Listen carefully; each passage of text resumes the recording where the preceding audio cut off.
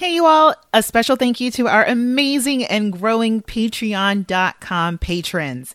Terry, Erica, Stephanie, Susie, Diane, Andrea, Barbara, Anna, Jenny, Robin, Jennifer, Karen, Julie, and our forever first, Trisha.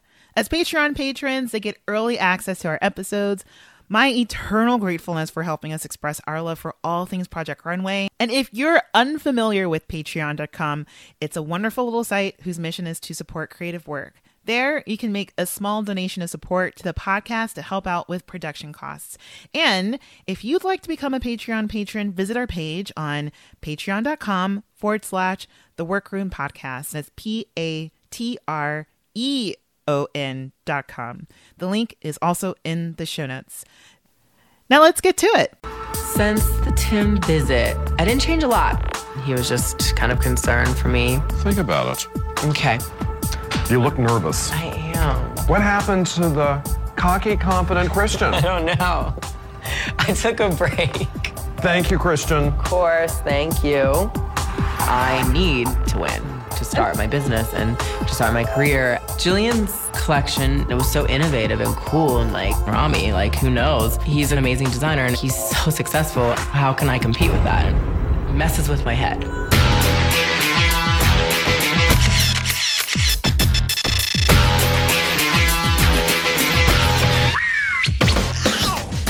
Hello, all you lovely listeners.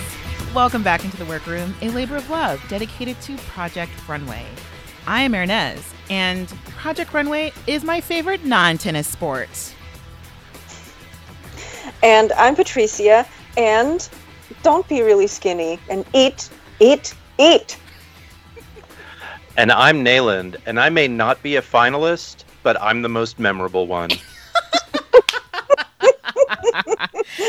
Oh my goodness. It's the Dream 3 finally. It is so wonderful to have both of you back into the workroom at the same time to talk about this amazing, iconic finale of season 4. So just to remind everyone, we're still on our vintage journey, and Patricia and Nayland are back to discuss, I do believe this is episode 13, I think? Episode 14. Okay, 14. Episode 14. I really did kind of mess this up for myself because I got so mixed up about there is a reunion. You know, this is old Bravo. So we're in episode 14. So, listeners, so wonderful to have you back in the workroom as well. And to remind everyone, you can follow us on Instagram and on Facebook. Just search for the Workroom Podcast. And again, we're on Patreon now. And if you're listening to this now, bonus number 5 is up on the Patreon. So Patricia and I will be diving into the Netflix sensation that is Next in Fashion. And then soon, Nayland and I will be embarking on this historical adventure down the BBC pathway towards it's called A Stitch in Time. I'm just trying to think of all these, old-timey words to describe that. But we'll be talking about that. So we're really going to be stocking up over there. And also, you can keep sending your questions and gossip and rant to us at our Gmail account, intheworkroom@gmail.com. And what I thought would be like kind of a fun thing before we get into this episode was to highlight a listener question that I wanted to wait until both Patricia and Nayland were in the workroom to talk about. And it's not like a super surprise. I told them off podcast, I'm like, I'm going to surprise you with this question. But I mean, it's, because it's not scary at all. It's just about the next chapter of Project Runway. And I feel like it's just in time because we have Jennifer who asked, do you all remember when they started having anonymous runways or blind runways on Project Runway? No, I don't. Nayland. I want to say that it is probably around like season 8. Okay. I would think. Yeah. It's relatively it's that would be my guess. I think it's a Lifetime invention. Okay. Yeah, because so we kind of, fun fact, after season 4 is when things kind of go south for the production company, Harvey Weinstein Company, and their relationship with Bravo. So we're going to, so this is sort of I think the crest of their relationship at Bravo and NBC Universal, and then things kind of change. So again, to bring up why I was so confused about the season, I totally forgot about the reunions. But I just am really grateful to Jennifer for writing in, being like, yeah, so, when did this feature start? Because there are some other very Lifetime-esque features that started being introduced into this episode that we can also we can talk about as well as it comes up. And also because this is on later versions of Project Runway. Once we get to Fashion Week, it's pretty clear. Like, there are no anonymous runways, or it's pretty clear who's who, blah, blah, blah. It becomes very blatant. Yes. Oh my goodness. I think that's, yeah. So. Well, my bid is season 8, but if some viewer out there has done the homework, please let us know. Please, if you're making your way through vintage Hulu, and just to let you know, Heidi makes a big deal out of it. So it's not like they just, seamlessly integrated as if it's a new feature. No, she makes a whole announcement, and it's a big deal. Yeah. It's a blind runway. I think it's when they sort of stop having the models, having it be a competition for the models too. Oh, that would make sense. Sort of around the same time. Yeah, because they choose their models, so they're also kind of tied to one another. Yeah. With their models. That makes sense. I just want to. I have a quick note of congratulations. Well, 2 things. Mm-hmm. One, I'm wondering if anybody. I listened to last week's episode. Mm-hmm. But I forgot to listen for this thing, which is that. Asking if either of you have seen sort of the media blitz that happened this past week about the photo spread on Christian Siriano's home in Architectural Digest. So wonderful you brought that up. In contrast because Patricia brought that up during the recording, and I also went back and I looked at it, but I couldn't make it through all the photos because it hurt my heart. It was so beautiful. Couldn't do it. Also, listeners, the link is in the show notes to that article. So that. What did you have any thoughts on that, Nayland? Do you want to discuss that? I mean, it's an interesting contrast between those two states. You guys were waxing very eloquent about Christian's original New York digs. Yes.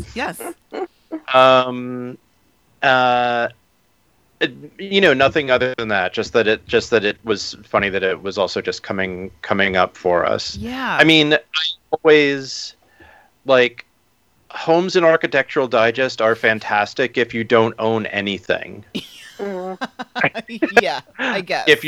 If you never read a book, if you never own a DVD, if you never get mail, if you never, it's like if you never make lasagna, Yeah.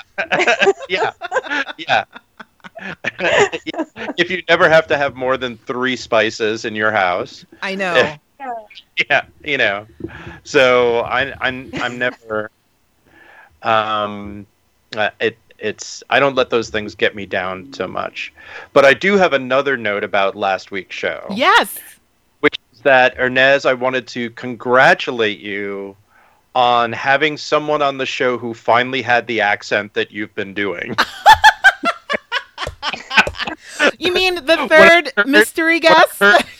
Heard Jillian's mom open her mouth. I was like, that's who Hernez has been doing all the time. You know what? I'm patting myself on the back. You know, I am. You know, I'm grasping my hands and you know, doing the whole like, yay me. It's so funny. Like I didn't even notice that. It's wow. I'm just so proud of myself. Yeah. 'Cause I really felt like a failure. I felt like an accent failure. I was like, you know, I'm not even gonna try. No, it was. I watched the episode. And I was like, whoa, this redeemed. Yay! It's a mixture between Jersey and Betty Boop, and in the middle you get Staten Island. You get Julian's mom on Staten Island. Yeah. Oh man, that's great. That's a win for me. I didn't even know I had that win all week. Huh? Good. Well, wait, any other thoughts from last week, Nayland, since you weren't here? I actually didn't remember it going down that way. Oh, so you mean between Rami and Chris, like the face-off? Yeah. I actually remember. I remember Chris showing at Fashion Week, and I don't remember Rami not showing. I mean, I remember somehow I was at the place of like, oh well, Rami must get cut because Chris doesn't. Because I knew Chris doesn't win because I knew Christian. Well, in any event,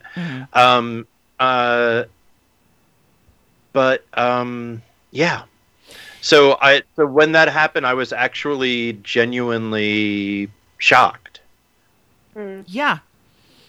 It's so interesting what history or what our memories of their careers has happened because Chris, I put those in the show notes too. So they all every year they do decoy runway shows. So they'll have maybe the top 5 show their collections, so journalists don't know which are the very top 3. And so of course Chris ended up showing his collection at Fashion Week.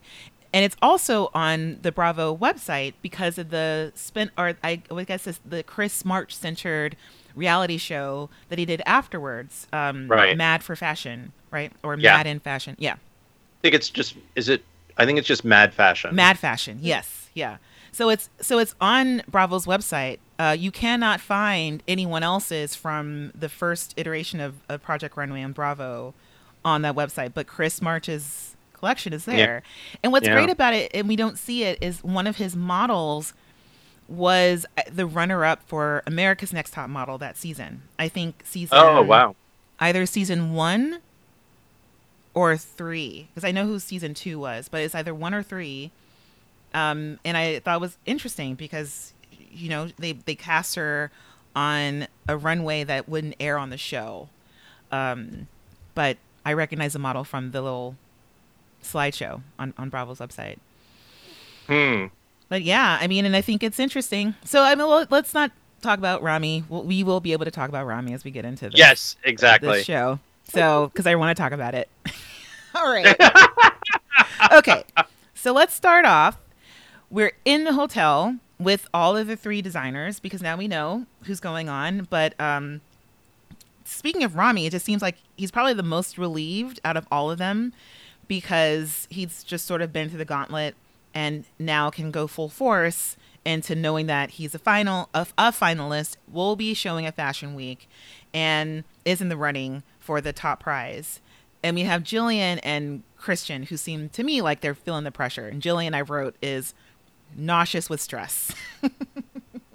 And also no one can leave the hotel room until Jillian confirms that her hair is good. And then we can leave. So that was funny. Are we good? Good. Great. So also I want to point out, so we head to the workroom where they've been working in. There are approximately, 5 days left till the runway, till Fashion Week? I think it's just a couple. A couple, okay. Because Christian's like, I want Friday to come. And then it must be like Wednesday or Tuesday or Wednesday or something like that. Yeah, they probably showed up on Monday, had the elimination for those guys Monday night, and then it's like Tuesday or something. Yeah, yeah. So they have not that much time, and also it doesn't seem as if we even have that normal drama, or that I would say the drama that we're used to seeing, where all of the designers have at least one look to make. None of the finishings are done on anything that they have. And it's just worrying about, let's get here. Christian Siriano's ready. It's like, Friday can be tomorrow. Let's just do this. Yeah. But I have to say that I do not miss that. Oh no. Like same. I don't miss there being like an additional twist. Exactly. Where it's like, oh, hey, you're done? You think you're done. We want one extra look. Or and that that's a whole other thing. We'll get to that when we go back to Lifetime. So we get to the the workroom, and Tim comes in to officially check in on everyone, because this will be the first time that Tim is seeing the collections of Jillian and Christian since he left during Tim Visits Your Home edition. And so the first designer he looks in on is Jillian, and she pulls out a sweater that looks like, it's like Ralph Lauren / Gap, but it has these horizontal stripes on it, almost like, to me it looked like a shirt that I would wear in the late 90s because it was like, ooh, rugby's in, kind of like, rugby vibe, whatever. But also the sleeves have these yarn loops because she's introduced a lot of knitwear, and they kind of talk about that as being a surprise later on. But it also, to me, okay, and I'm going to pull out some Star Wars references, it looked like the inside of a Tauntaun from Planet Hoth. Do you guys know what I'm talking about? Yes. It just looked like, just not great. Like, my reference, I'm like, I see what you're trying to go for here. And also Tim kind of seizes on it because it looks the most incongruous to the rest of, of her collection. But for me, I was like, man, those sleeves just look like Tauntaun intestines. Sorry. Oh. Go ahead. Yeah. It reminded me of like Jean-Paul Gaultier, also in the 90s. Okay. Mm-hmm. Okay. It's a little poodly, and I think Gaultier would have made it like edgier. like out of poodle. Huh. Yes. It's sort of absolutely. It is a little bit two thoughts in one. Yeah. And she's pairing it with a skirt that doesn't make any sense. Yeah. Yeah. Which Tim reminds her of. And which is great, because it's not like there's anything really awful about it. It's just like, just make your decision about whether or not this makes sense. And I also thought about like, the days before Tim is screaming cohesion at all of the designers. Yes. So next we have Rami, and Rami, again, I feel like Rami is so zenned out right now because all the adrenaline rush, the craziness from the day before is out of his body. And he's like, yes, so Tim, let me tell you a tale. I've been trying to tone things down here. And let me show you this shirt here. It's 1930s antique lace. It's a tiered top. And look at this. Look, he pulled out what I'm pretty sure is the thing that he thought would be the most intimidating to everyone else in the room. But it's a time where, there's a lot of quick shots to Jillian and Christian's face, which I'm pretty sure were edited in, but it's like they're looking over at Rami and being like, oh my God, oh no, Rami is such a good designer. I'm so nervous. And so this is sort of, the start of this whole dynamic in the room that's shifting away from Jillian and Christian being the most stable ones because they were the finalists, the only final finalists. And now here we have Rami, who's kind of locked in there too. And so then we have Christian. Christian hasn't changed a lot from his time with Tim. And I'm pretty sure that was out of arrogance and out of self-confidence. But he's not feeling so confident. Christian takes out that famous neck piece, or I should say infamous neck piece that he showed Tim during the home visits that just looked like, where is this going? Like, this is just an extra neck thing. And what he has done is he's keeping all of these pieces, but he's tried to simplify the designs that go with it so he can keep that ruffled organza neck thing that will not keep your neck warm in winter, but it doesn't matter. It's totally fine. But he's really intimidated by everyone. And this is sort of the first sign of the nerves sinking in and the gravity of the moment. He's just actually had some time to really think about what's happening. It's interesting. Yeah. And I like what Tim says here. Tim looks at everything on the hangers and says, you have all this exuberance. Is it over-designed? Mm-hmm. And then pause. And the camera even pauses a little bit, lingers for like 3 seconds on Christian's face, going, breathing in through the throat. It's probably the first time where Christian has actually questioned himself in response to Tim. Usually it's like, Tim doesn't like this, but I like it. Like, whatever, it's fine. And so it's he isn't operating any differently from how he operated during the season, but this is just the one time where he's like, oh, maybe should I consider what Tim is saying? So I don't know. I don't know if he actually did make any changes, but I'm pretty sure he did do some things that we didn't see off camera. So yeah. All right.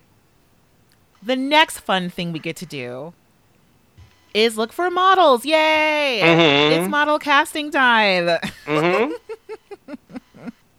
And we get to see who everyone wants. Everyone gives their criteria of who they're looking for. And Christian is looking for essentially strong walkers, confident, amazing girls, whatever that means. Jillian has never done a casting and also wants some petite girls, which, again, what does that mean? And Rami, we don't really see what Rami is looking for. I don't think there is anything surprising in terms of his choice of models. But he does point out for us and the editors, like what the different categories of models there are.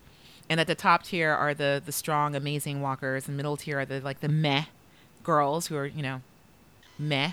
And at the very bottom, we have this, I'm so glad they didn't show her face, but someone who represented the tragic category that Rami points out. Thank God we didn't see her face. Yeah, exactly. So. Yeah, we see someone almost walk into a wall. That was her. and sort of, and from the back we see them pose, sort of at the wall. Yes. Yeah. I mean, I think what Rami is really looking for is somebody who will not rip a horrible headband off of their head in disgust. Or, want to pull out that fake braid that they're going to put up there. Like, there's a lot going to go on with your heads. Yes. Yeah. Yeah. The human hair equivalent of that horrible headband. but I'm getting ahead of myself. Christian is also specifically looking for dark-skinned girls, which also is one of those adjectives. I'm like, what does that mean? Petite for Jillian means short, relatively short. Right. Not necessarily in, like size 0 versus like a size 6 or whatever. But she means shorter girls. And I would love to know why she needs, and also in thinking about the proportions about that. And then Christian, I know mostly thinking about the color scheme and what type of skin tones his looks will look best on. So then we have some hair and makeup stuff. And do you guys have anything to say about that? Because I didn't write down anything. No. hair and makeup consultations. Then we have our time to fit with the models. So not only do we have not a lot of time, but essentially they cast their models and they immediately have to go into fitting them with 2 days left. And it's interesting here. I kind of noted that we have someone, so Jillian, who is brand new at this, this is her first time doing a collection, first time doing a model casting. We know that Christian and Rami both have experience doing this, and also in how they're working with them in the workroom. I just kind of wondered whether or not Christian has actually worked on, if not a New York Fashion Week, probably like a London Fashion Week or something like that, maybe in Paris. And Rami, I'm wondering if, I don't think he's shown, but we're seeing sort of like where the experience in putting on a show comes in. So I mean, I take it as like Christian has fantasized about this for so long that he's like, I know exactly what I'm going to do. All of my girls are going to be super fierce. They're going to stomp the runway. They'll be the most awesome girls. And but you know that, and it's going to be like the chicest, this will be like the most ferocious runway.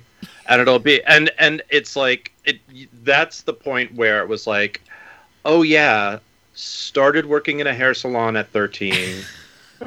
and it's like, and you were in Baltimore and all you wanted was to get out. Yes. You know, all you fucking wanted was to get anywhere else. Yeah. And now it's happening. Yeah. Yeah. And it's like, and I think that's like, he's rehearsed what this would be like so many times in his head that he's like in the middle of like, and now it's happening. Because, okay, let's talk about Christian's shoes for these models. Yeah. That reminded me of that because, oh my God, these high stiletto booties are the types of shoes that most of his models are wearing. And I do believe that Lee is one of the models, not his muse, not the, but Lee. And they're all having a hard time walking in them. And he's just like, well, I've walked in my apartment with them for the last 5 months, so I know you can do it. So it's like, so this rehearsing and thinking through all these details. Yeah. I mean, this is the thing. It's like, there's a way in which there's something endearing about Christian, but only because we know that down the road he seems to have overcome a lot of the inherent misogyny that exists in the fashion industry. Yes. Yeah. That it's like the where he ended up, like the people he ended up making clothes for and the things that he ended up championing redeem a lot of this. Oh yeah. Because right now this is like, this is a lot of it is like Barbie doesn't talk back when I'm playing with Barbie. Yes. Like Barbie wears the outfit that I put on Barbie and Barbie goes out and goes to her dream house. Exactly. And that's and that's kind of the attitude of like, you know, and if somebody had, if he had sort of stayed in that mindset, which a lot of fashion people do, he would be horrible to witness, because it's all super teasing. It's all super in the same way that it's like using the T word. It's like, you know, this is this thing that you think is cute and adorable and you're like part of this, but like finally figuring out like, oh, actually there's other people, you know, whose experience of the world is different from me, and like like, oh, this is, you know, maybe I should listen when it's really a problem for the models. Yes. Yeah. Yeah. And I think there's something also just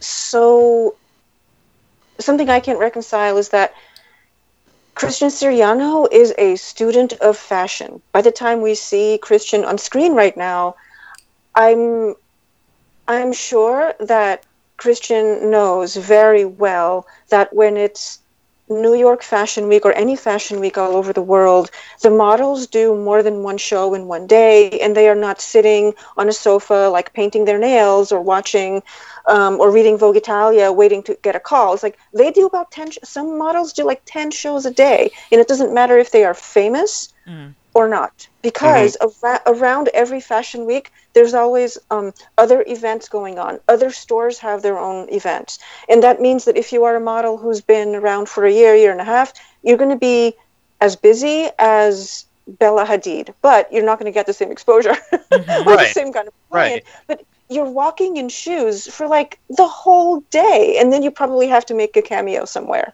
Yeah. So for Christian to say, oh my God, I walked in my apartment for whatever, so you can do it. It's like, no, you did not spend every day, 18 hours a day for a whole week wearing heels. So you don't compare yourself to that. That's not a useful comparison, Christian. So I sort of, and here's what I can't reconcile is like, okay, so you know this happens, and yet you're being completely selfish right now. Yeah. So this is what that brings up for me, Patricia, is what I think professionalism really is, which is an understanding that everybody, it's like it's your name on the show, but everybody who works on the show has a life and and their own creative aspirations, and they are doing you the favor, if you're lucky, of putting in their best work on your thing. It's like, so you learn, like, it drives me nuts when I see artists who treat art handlers like crap. Who treat the people who hang shows or treat like museum security like they're crap, or the people who like work in the places where art happens are to be cherished and paid attention to, because it doesn't happen if they don't do it. And this is the place. This is the place where that really shows with Christian. It's that he's thinking about, like, he's thinking about, like, fashion from that external place. Whereas if you have a career, it's like everybody knows in a business, like, who's a shitty person to work for and who's a great person to work for. And you're going to put in the effort for somebody who's really good to work for. And you want your events to be a good gig for other people. So, like, this is the place where I feel like his youth is really showing, because he has not come to the place of recognizing, like, here's all these other folks. That it's not, you're not at the center of the universe. Like, this is a collaboration.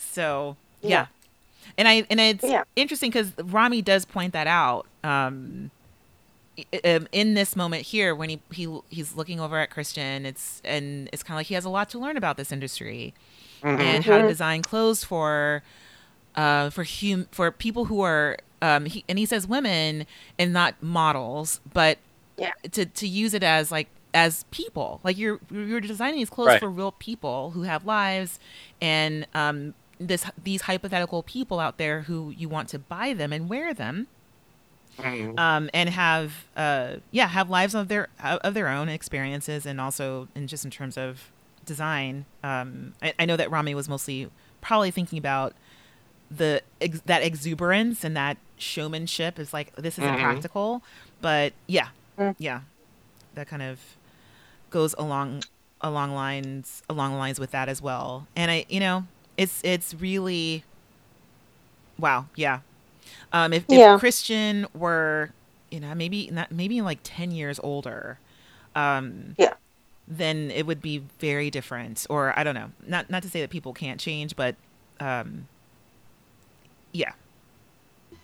Well, we've had, we in a way we've had the privilege of watching Christian grow up, which has also been nice. But one thing that I also did not like hearing, which is actually what I was making fun of in my tagline, is that at the end of this whole thing, put on the shoes, go home, Christian said, and this is something I don't think Christian would say today. Like, there's no way I think Christian would say this today, but Christian says, be really skinny, don't eat. Mm-hmm. And I think what Christian meant to say is, oh my God, make my clothes look good. I can't adapt my clothes to fit you. The clothes are done. You're supposed to fit into those. Mm-hmm. Which also brings up the point, design differently. But, yeah. So that was sort of like eye roll. Yeah, I would disagree with you because I think he does say it in his role as a mentor. Like all of his complaining about people like eating and napping, like on the most recent seasons. It's he's like all of that. Really, you're done. You're here having a snack. You're eating. Yeah. Like, oh my gosh, there's still some fat phobia going on there. Yeah, absolutely. Yeah, but I don't think he would tell like a plus size model that today. And I think today he would have he'd be using a plus size model and not saying that, or so I hope. Yeah. Man. But the fat phobia, I agree, Nayland. I think it's still there, and I think it's still a marker of some kind of achievement that it shouldn't be. Yeah, right. I think it kind of almost is a part of your.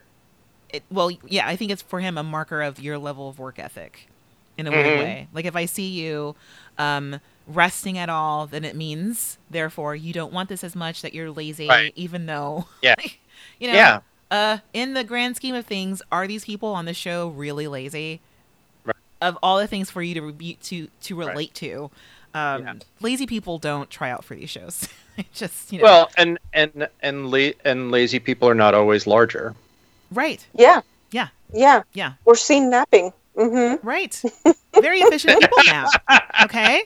I don't complain about people taking those damn cigarette breaks. Not at all. Do what you gotta do. Okay. So let's get to these. Oh wait, I forgot. Anything about the model fittings or anything? They go through the model fittings, and then they go through hair and makeup, and then we get like what I would say is like the one point of drama in this episode. It's like they can't they haven't given them like a twist on what it is that they're supposed to do, et cetera, et cetera. So we get Jillian's indecision. Jillian doesn't like her short models. Or that somehow, but what does she say? Like I'm looking over my models and they go like Yeah. And so she starts trying to call like the casting. Yeah, she calls someone named Maddie. I wrote these names down. Don't give me a Chiron and I'll write your name down. So Maddie and Cannon, who I'm thinking are producers, because there was a Chiron for the guy who was the model producer, and I did not write his name down. I don't know who he is, but she didn't call him. I feel like these might be people associated with production. And she's like, I want to switch out, Amanda for Svetlana. Like, can I do that? And it looks as if no one got back to her because she has to call them again like the day before the runway. Yeah. Like I got the impression that they just were like, just let her go. Just let her simmer with her decision. But it also kind of permeates the room. Everyone's very annoyed. But in a way, I can sort of relate to the self-induced neuroses. Yeah. That's prior to a big deal of a thing that's happening. Right. It's like, how can I give myself more work because I've got all this nervous energy and worry? Got to put it somewhere. And for Jillian, who even though this is her first casting, I think made some strategic decisions that she thought were appropriate for her collection. And then when she's looking at everything on her Polaroids, she's like, oh, I don't like this. Oh, they're so different. I'm like, okay, all right. that's not the end of the world. Is that really going to be a problem if Right. you have different heights in a lineup on your runway? I don't think that really is a big deal. So It is looked down upon. Oh, it is. Oops. Unfortunately, I don't agree with it. Yeah. I don't yeah. agree with it because for me, I was watching stuff like, oh my god, who cares if they are different heights? I Yeah. mean, right. but there is, again, it comes down to expectations of conformity in like if people are nothing that walks down a runway should be distracting from clothes. So if Right. models are different heights Mhm. or different weights, that has been, I don't agree with it, but that has been an argument that people have used to sort of maintain this like very specific sizing. Right. I don't agree with it at all, but that's why that came up. And I also think that whole thing was the anxiety of perfectionism. Yeah. Jillian's response was the anxiety of perfectionism, which, Right. yeah. Because Well, No, go here's ahead, my man. solution to that, Yeah. which is that before an opening, I will go shopping for an outfit. Ooh. and that is and this is not a solution that would work for Jillian in this circumstance, but it's like I've done enough times to know that like I've done everything that I can do in terms of the show. yeah. So the way that I'm going to deal with like that nervous energy that you described is put it into clothes shopping. That's so much more like sophisticated than embarrassing myself dancing, which is what I do. I don't know. There's no right or wrong. Like It's you know. self-medicating you do, but it's the acknowledgement that it's like actually you're going to hyper fixate on something in the process. That's just part of the nature of the beast, that at a certain point you will hyper fixate, and Yeah. by you I mean me. And so it's better for me to put that into trying to find the right accessory than trying to futz around with something else in the show, which really I can't change. Yeah. Yeah. I mean, that's great because It's like Jillian couldn't leave the set and go shop for an outfit, unfortunately. But that's what I would have suggested to her. It's like your problem is not the models. exactly. Make yourself some pants, Jillian. Like if you can't leave, just like, oh, what would I like to wear? Just make yourself some clothes. Some overalls. Okay. So that essentially takes up the 2 days before and the day before is Jillian's whole setup. Then they have their hair consultation with Nathaniel Hawkins. You know, just kind of seeing what's going on with the hair. Christian is doing, they call it a sleek back look, which just looks like a low to the side ponytail knot. It's probably like the least amount styling on the hair that I've ever seen in the history of Project Runway. But and then Jillian has this floaty bouncy look, and then Rami has got the braided front. Right. Well, also, I mean, it's Christian. Like all of his models have enormous hats, so Yes. how much hair are you gonna do, really? Yeah, and they've like fanned it out in the back because there will be feathers. There will be feathers, guys. Mm-hmm. So let's see. We do have another model fitting. There's like a little like late night thing the night before because I don't think everyone was able to get their models in one day. And we also have this time with Tim, which is their last caucus or their last gather round before they dismiss themselves for the night. So I wrote down what Tim said, and Tim says that he has never been presented with a season of Project Runway when the work has been at this high of a level consistently.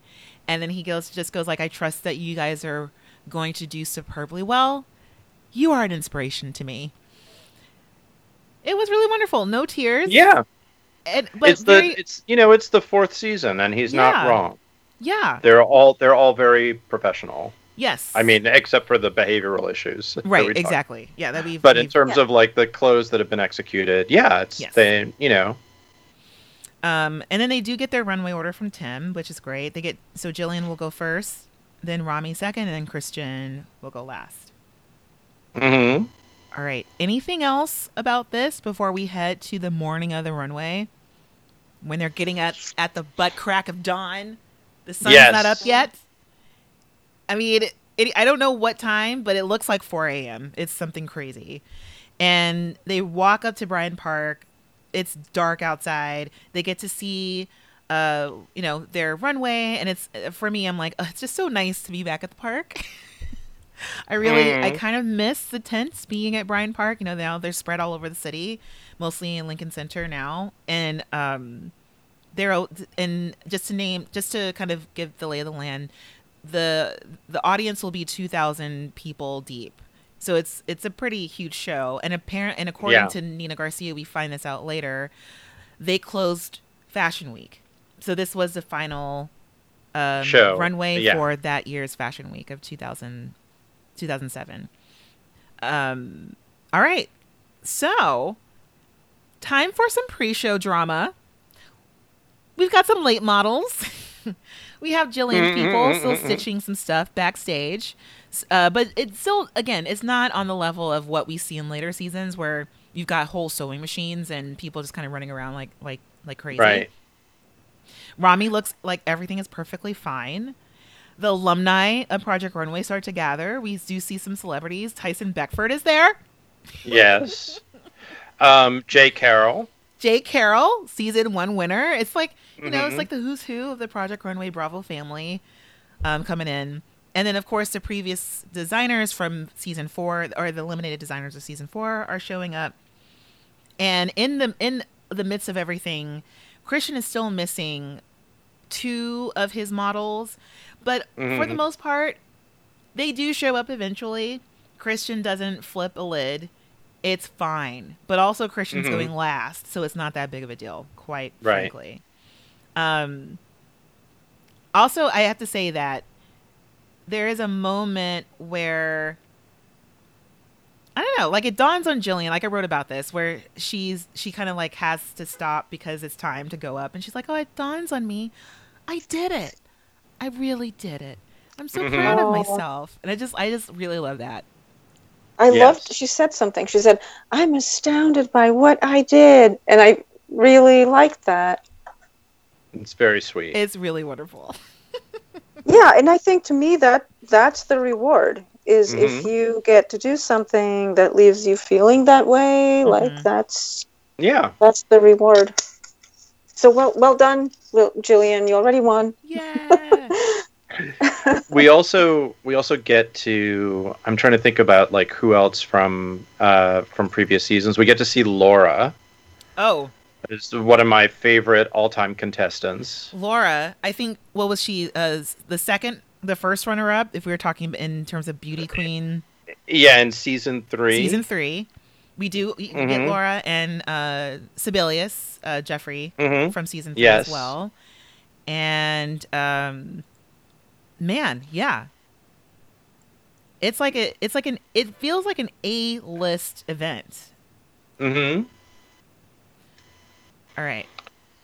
Anything else before I prompt us to pull out our cheat sheets? You do get to, we are reminded that it's the Weinstein era. We do get to see like a gross shot of Harvey at like sitting front and center. Uh-oh, I missed that. Yes, we do. By the runway. I noticed that too. Whoops. Yeah. And it was just like shudder-inducing, like, oh, look at that. But you know what? If one wants to redeem one's eyes, you next to Harvey Weinstein is Tyler Beckford, who was actually then a Ralph Lauren polo model. Oh, so that's why I didn't notice Harvey Weinstein, because I was looking at Tyson Beckford. Good job.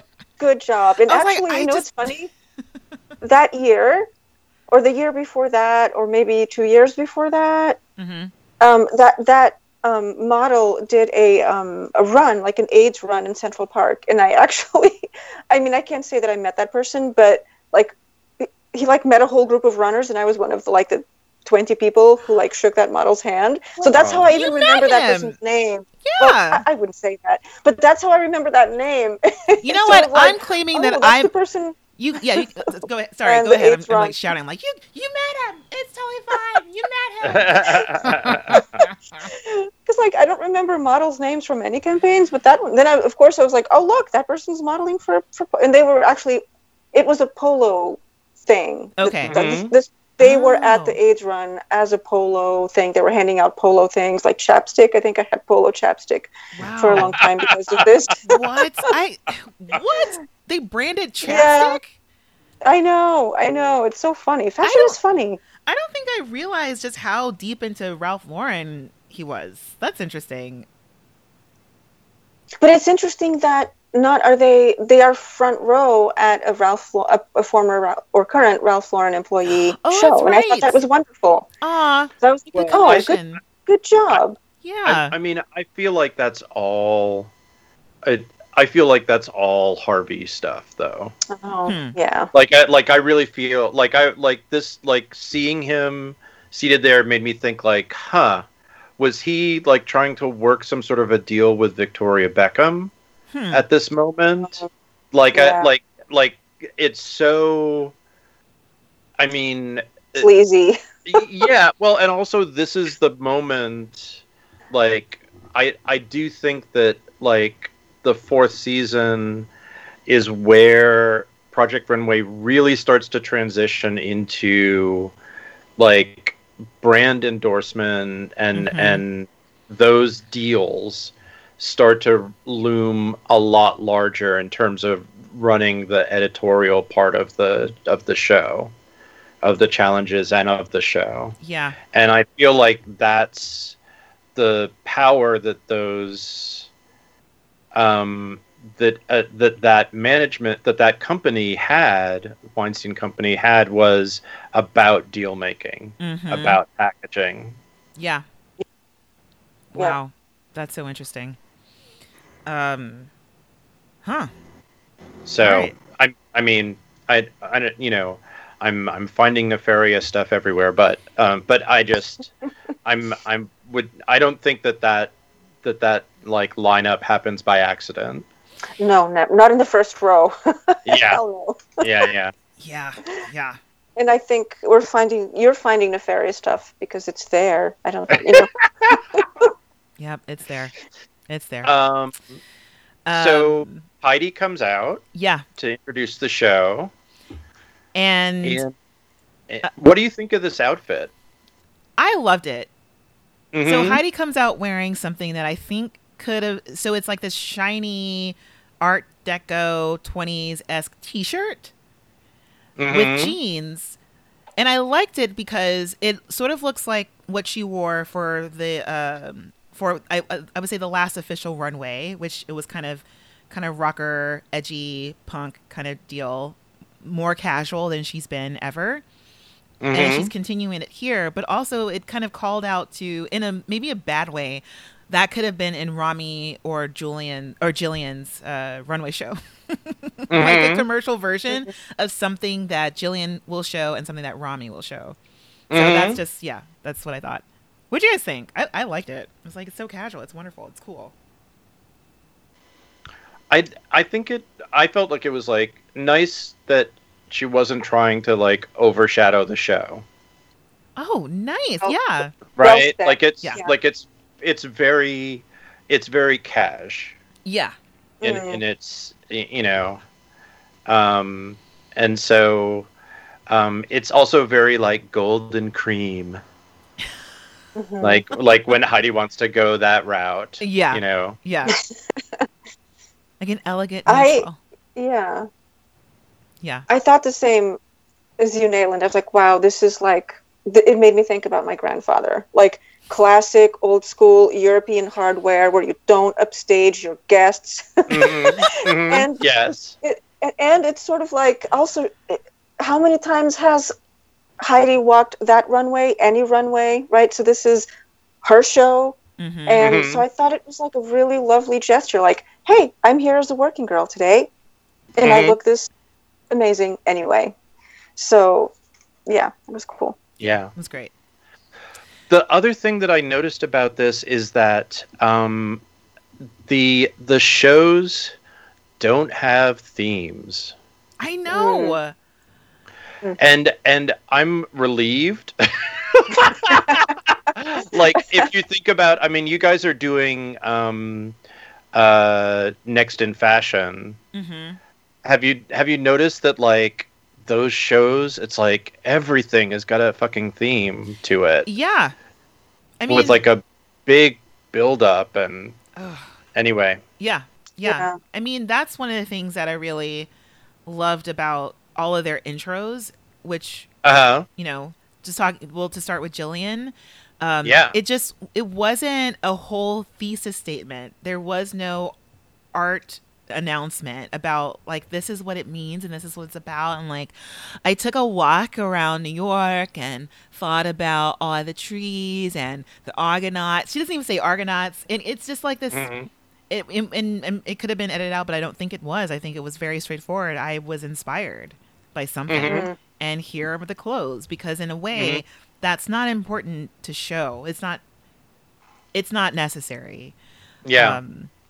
So, well, let's get into it. So, listeners, the cheat sheet is in the show notes. So, click on the link. There are 3 pages.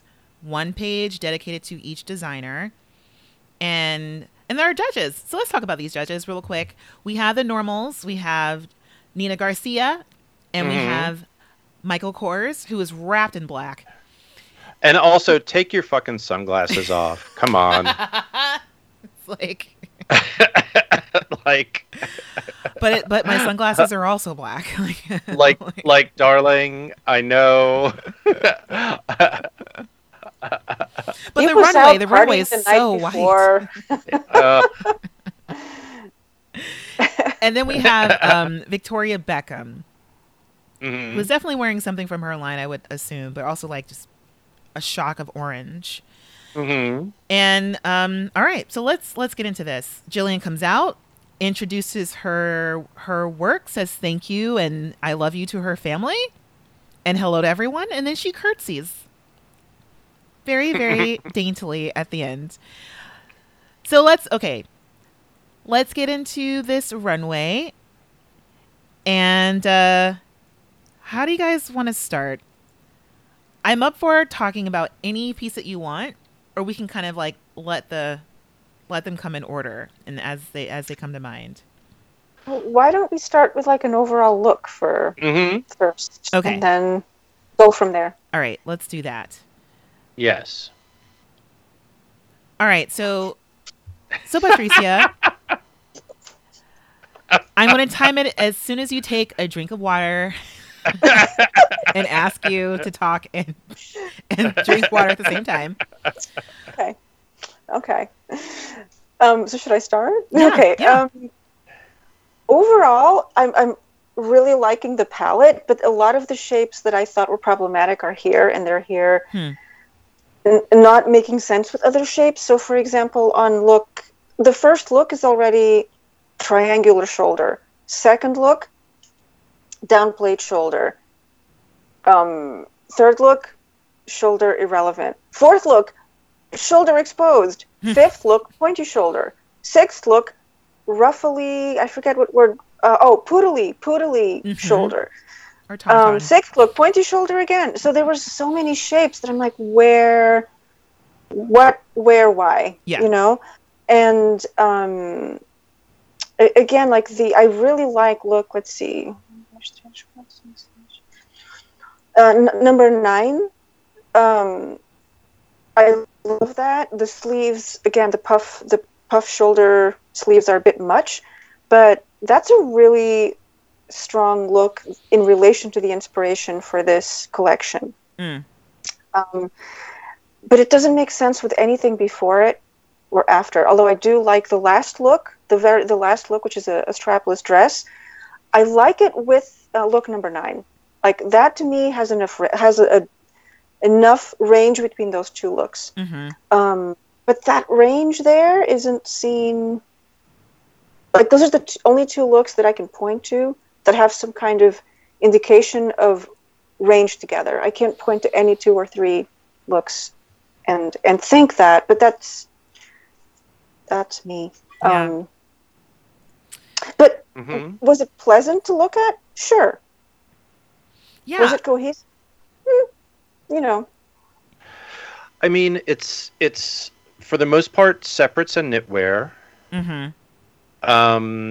And you can really see the places where she got inspired by the armor. Basically, like her jackets are the things that are sort of the strongest, Yeah. I think.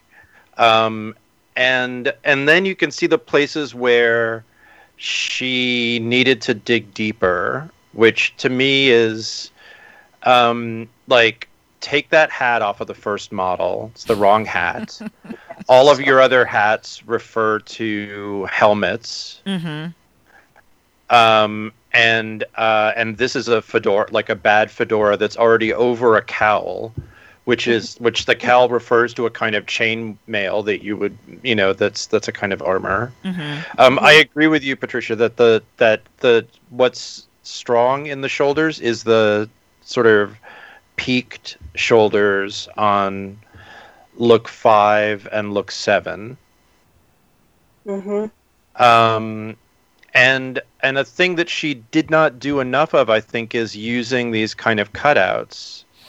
So to me, look 8 is the one that feels the most like it has all of that sort of reference, but it also wears it lightly. And it has this sort of midriff cutout that doesn't feel like weird. Yeah. I like the look number 7, all of the red reveal. Like that's sort of her most sort of her smartest runway moment out of all of this. And then it's like the armor thing is sort of crossed with a kind of equestrian thing. Yeah. And that is sort of weird. And then you have look 11, which is really like a weird kind of prom dressy thing that's sort of worked in the same way that the other dresses are. Yeah. There's a lot of that sort of ribbing in it, but I don't think it necessarily makes sense. And this is just a personal thing with me, but I hate these sort of bustier, cat's eye treatments. It's like, if you're going to have a bustier, then I don't understand what doing those sort of like weird oval outlining does for the look. I don't know. It's literally my eyes are down here. Yes. And she does it in 2 places. She does it in the last look, and she does it in the gold look. Yeah, and it's funny. Oh my gosh, Nayland, it's so funny that you said that, because when I saw this dress, and especially in the cheat sheet, I didn't think about it on the runway, but on this kind of lookbook sheet, I'm expecting like the Felix the cat eyes to go back and forth. Yeah. It's interesting to hear that and think about what how Christian Siriano dressed Janelle Monáe for the Met Gala a couple of years ago, with the eyeball down here, but completely different. Different. And it is very tiresome to have any people of any gender, like, approach women's breasts or how to dress women's breasts in a way that references the understructure of corsetry and undergarments and all this other stuff. It's sort of like, okay,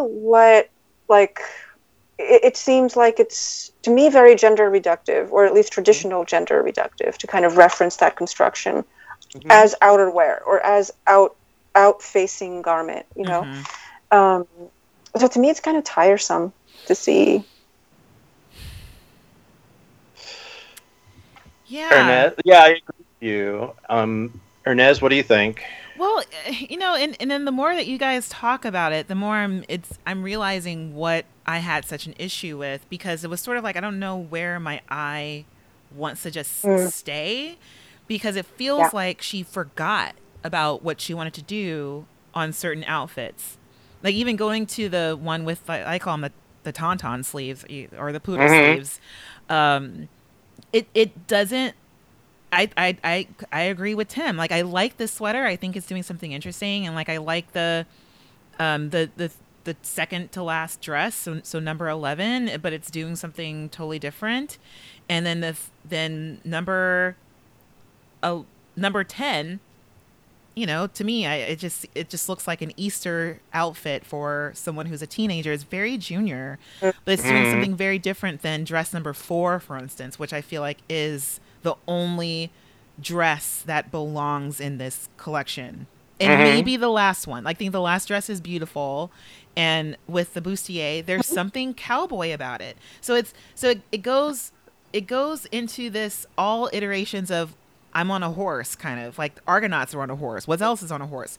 Yeah, equestrian. I ride in the hills of Montauk. I don't know if that is real, or I have got a lasso, and so it's being like a rider. Okay, even with the boots are very equestrian, but also so in style in the late 90s. I remember always wanting like a style of those types of boots, and especially it being a fall collection. They're a really good staple. But I agree. I think the first hat is such a miss. Yeah. And I think the beret on the 6th outfit is also a miss. Oh, I like, know. Yeah. I agree. Why?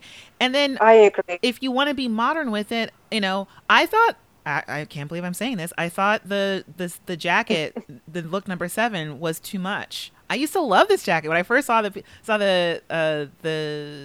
runway. Like that was my favorite piece. But also I love what she's doing with the hood. So if you want to have a head covering and have it be modern and reference something modern, then do something with those hoods. But I thought the last 3 pieces were obligatory. Like I have to do this. I have to figure out a way to lead up to a dress. So I'm going to work. I'm going to work down to this evening wear, but also I'm going to forget what my thesis was.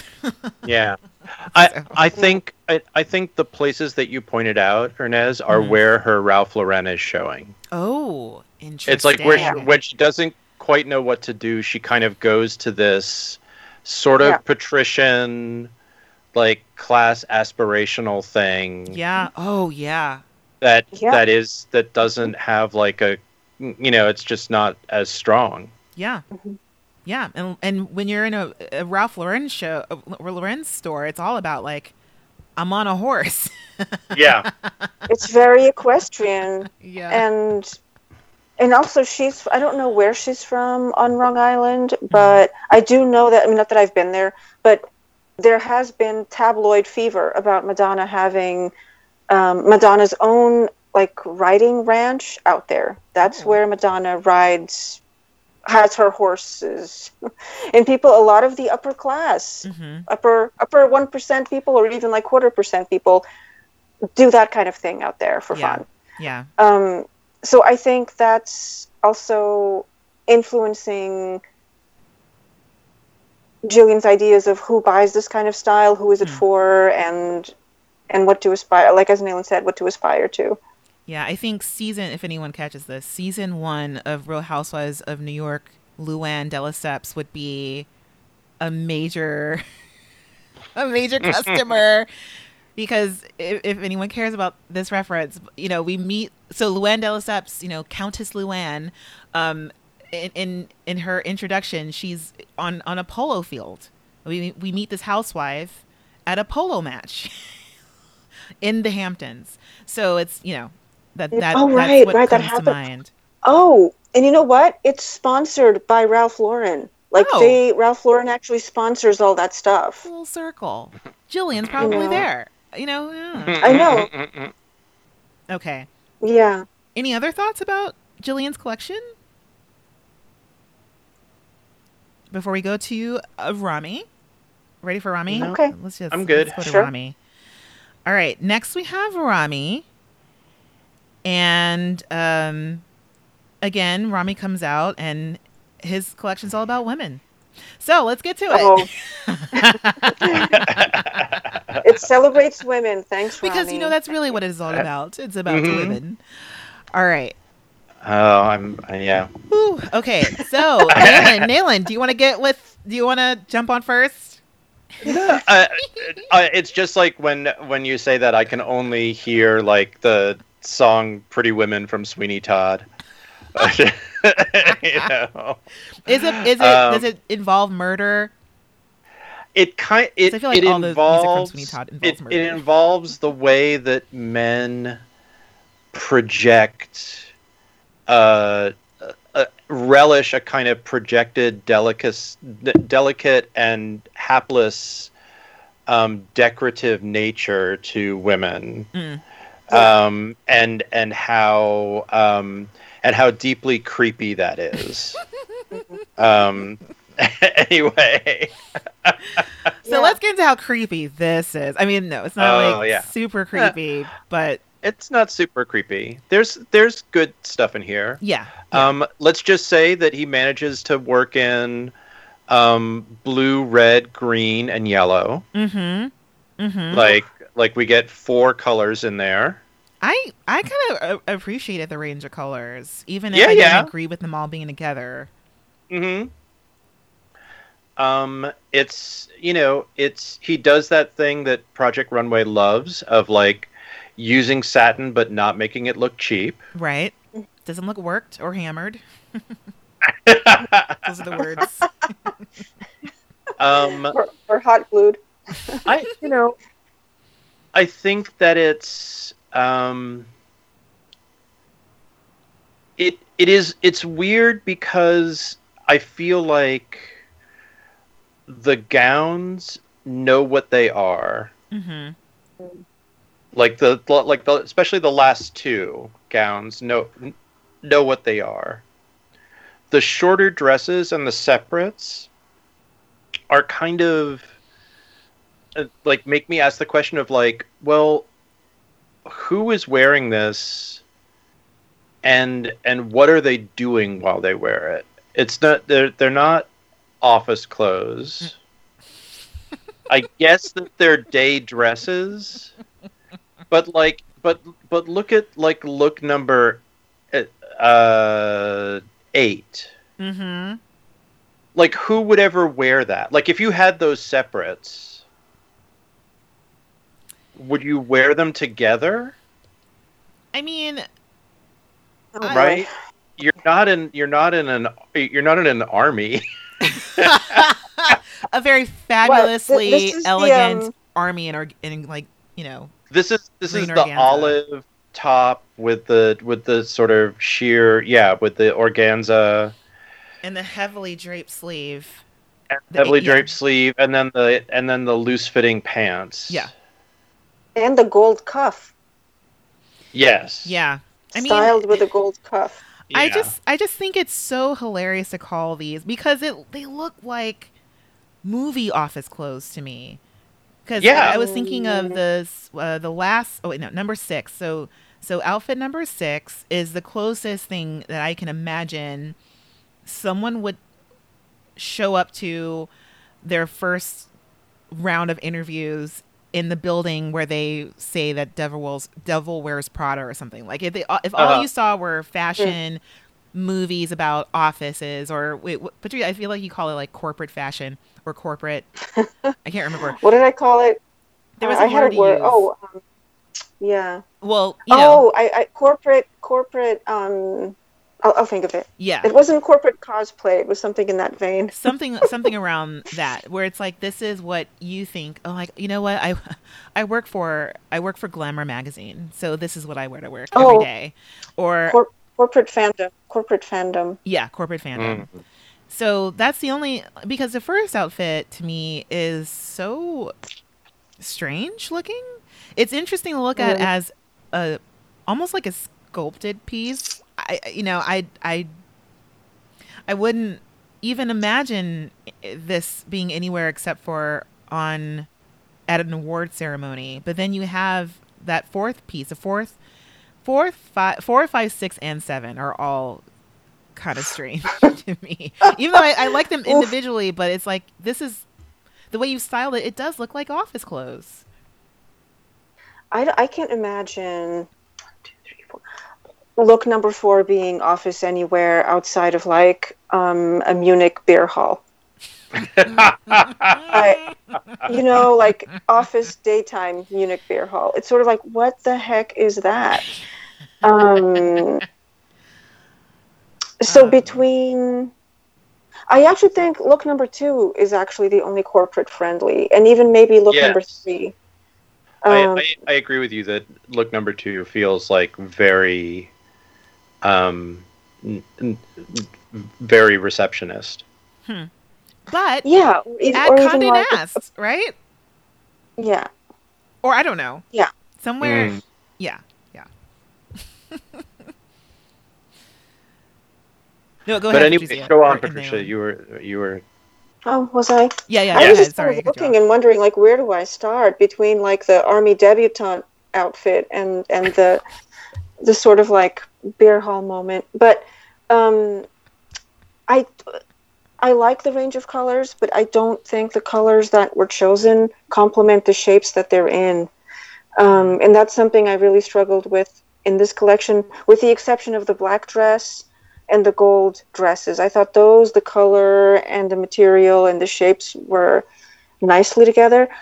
I wear a lot of black, but I actually like a lot more colors than black. And I think that I feel really good in this kind of olive green. I like that color. I think it works well with my complexion. Mm-hmm. And even being so partial to that color, I like the weaving on look number, I think it's look number 9. Wait. Mm-hmm. Is it the look first number dress? 9. Yeah, the first dress. Yeah. The top is really nice, but then it's too long. I don't know what happens to it near the end. I can't say that having, I don't know how to call this, but all the color was sort of color blocked together. It's like all the red things were in a row, all the 2 green things were in a row, the 2 gold gowns were together. Yeah, I was just thinking that. It was very monotonous for a very disjointed collection. I think this is the most disjointed collection out of all of them for me. I think the last dress is beautiful, but the last 3 dresses, the 3 of them, beautiful, but predictable. This is stuff that you see at Fashion Week, like runway after runway, mm-hmm. in different organizations of like a style stamp. But yeah. So I have a question about that third to last dress, the gold one. When it walked, it looked like there was something going on near the left thigh, and I described it as, it looked very intentional. It wasn't a mistake, but to me, I was like, this looks like a herniated drape. Like there was like a growth there, nice. And I was like, he meant to do that, but it looks herniated. I did you guys notice that? Because you can kind of see it in the cheat sheet, but it was the most weird choice to make out of all the draping. Why would you do that there? Yeah, it was like a little bubble, a little hanging bubble, which I think look number 5 has a little bit of a bubble, a little bit at the waist, mm-hmm. or like below the waist. Interesting. I actually have this. I have a dress from this era that I bought on eBay. Shocking, I know, but the dress is by it. Oh my God, it's I have to remember how to pronounce. It's a French designer that did a lot of stripes, and it's two words. Oh, what are they called? But they have. It's from this era, and it has the bubble comes to a point at the end. It very much precedes like Lady Gaga points in garments. Mm-hmm. But this $30 dress on eBay that I bought encapsulates that, in my opinion, like so much better than this herniated drape that you just pointed out. So it's sort of hard for me to look at that and take it seriously. Yeah. Because it just doesn't look very good. It's like, what is that? Yeah. What is that space for? Nothing. Yeah. nothing. Just leave it alone. just let it go. Yeah. And that blouse that we liked so much, look number 7, did not really stand out in this runway at all. No, it didn't. And also, I was not sure, but that intimidating piece that he brought out during the workroom crit with Tim, I don't think made it into it, because it is the top part, unless it's a part of this gown that he made. Remember, that's the tiered 1930s antique lace that he made that entire gown out of. I liked that top, and I was like, oh, where wasn't that supposed to be another piece, but more casual, and it would have been a nice little tie into that. But but I thought about that when I saw that that top, because I really did like that drape when we saw it during Tim's home visit. And it just kind of got lost. And also, just what is with these headbands? Okay. Oh, God. The headbands. I think it's... I mean, enough said. It's so princess in a way that I'm like, okay, I don't know why this makes me annoyed so much, because okay, there are certain things. Okay, there are a couple of things, because especially with the color blocking, like putting all these colors together, only the models with the dresses are wearing these headbands. Right. And I just think it's overkill. It's overdone. And it's a way of being like, well, this is a fancy hair braid. I'm going to crown their hair with like princesses, but with these braids where they're just and with this weird sheer, it's like a headband where a bunch of stuff has been sewn onto the front, and the rest of it is like a sort of sheer ribbon that like ties over the model's ears. It's like it's such a bad accessory. But this is if they have weird ears, because that's another thing about models. Not only are they people, they've got weird ears that barely look human. So you gotta pin them back down with with these head. I don't know. Yeah. Yeah. Yes. All right. That's what's happening there, Nayland. That explains it. Okay, now I get it. Oh. I still don't get it. I'm like, what? because a headband is like, it doesn't even go under their ear. It's holding in their ears at the top. It's just a weird thing to do to someone's head. I find it very infantilizing, and I can't move beyond it. Yes. Yes. It does look exactly like the sort of thing you tie onto a toddler when you're taking the photograph. Because like maybe it will stay on long enough for you to be able to get a shot before they pull it off of their head and put it in their mouth. Oh my God, it's a toddler tiara. Oh my God, that's exactly what it is. Oh man. Oh wow, there we go. It's very deep. It's very deep. I have to say, like it just, yes, man. But, right. That's how you celebrate women. You infantilize them with a little toddler tiara. Because that's what it's all about. Baby women. Let's get on to Christian. All right. Next we have Christian, who had the closest to what we know now as like a, what a thesis presentation is of your runway show. I didn't write down anything Christian said because he pulls in his own taglines like, oh my God, so thank you all, like, oh my God, everyone looks so great, everyone looks so fierce. Wait for applause, pause for applause, pause for applause. Thank you guys so much for coming, and I hope you like the show. Wow, fierce. And and also I wanted to point this out. Jillian is first, and we have like a smattering of applause here and there, la la la. And then Rami comes out, and I was like, oh, is this because Rami's already famous? Everyone just explodes and erupts in applauses. And then we have Christian, and clearly a fan favorite, where everyone's like, yes, the loudest applause ever. It just got louder and louder as you go through. All right, so let's get into this last and final runway of this finale, Christian Siriano. And call it, Arnaz. Okay, let me tell you. Yes, go for it. Let me tell you. So this ties into my tagline. This is what I was referencing. Here we go. So the very first time I saw this, was with my regularly scheduled Project Runway binge night with the group of friends, my group of friends back in Philadelphia, which included Samilia Kolar, my beloved original co-host. And we watched this, and I watched this runway, Christian's runway, the way I watch tennis alone in my apartment, which is I'm screaming at my television. I am banging the ground with the palm of my hand. I'm jumping up and down. And I remember being like, I've never felt like this during Project Runway. This is like I'm watching a tennis match. And because it just started immediately with the music, but then with the attitude of the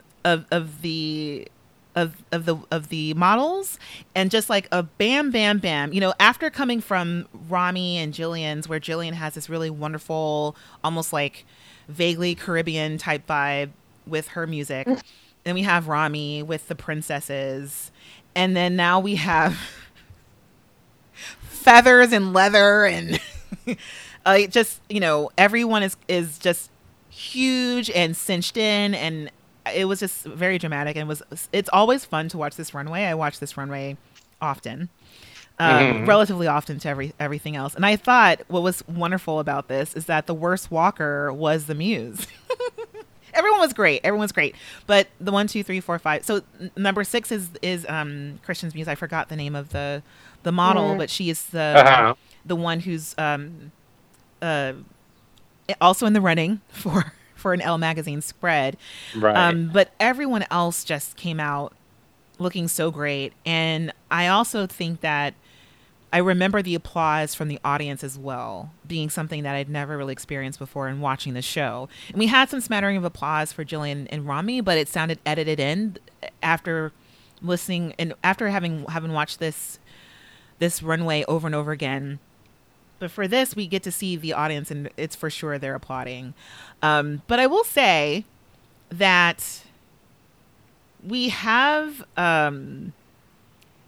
I don't know, like I just thought the texture was amazing, and what I had to do with these images on the cheat sheet was lighten them up in Photoshop, because that is something that I noticed watching this again, is that a lot of the detail is so lost. With the first half of the show being in all black, and I'm so used to watching this and knowing that black is a no on Project Runway. And then after Rami, who kind of had all this color blocking and colored blocked off in his show, this was, you know, a very black runway. But what I didn't notice was just kind of like how the color palette lightened up in the end, and how we all have our black models at the very end of the runway. But it kind of shifts or I should say our darker skin model, because we do have I think their third model is a model of color, but it kind of shifts in a way where it's this interesting, consistently dramatic story that you know goes into the end. I just my favorite part is sort of just mostly in how the runway looked, but secondary to the clothes, I have to say. So the 7th model it will always be my favorite, because you cannot see her face on this cheat sheet, and it's very purposeful that you won't see her face until she gets to the end of the runway. When she lifts up her head and that humongous hat, and then you can just barely see her face over the neck thing that Christian refuses to take out of the lineup. Anyway, I don't know.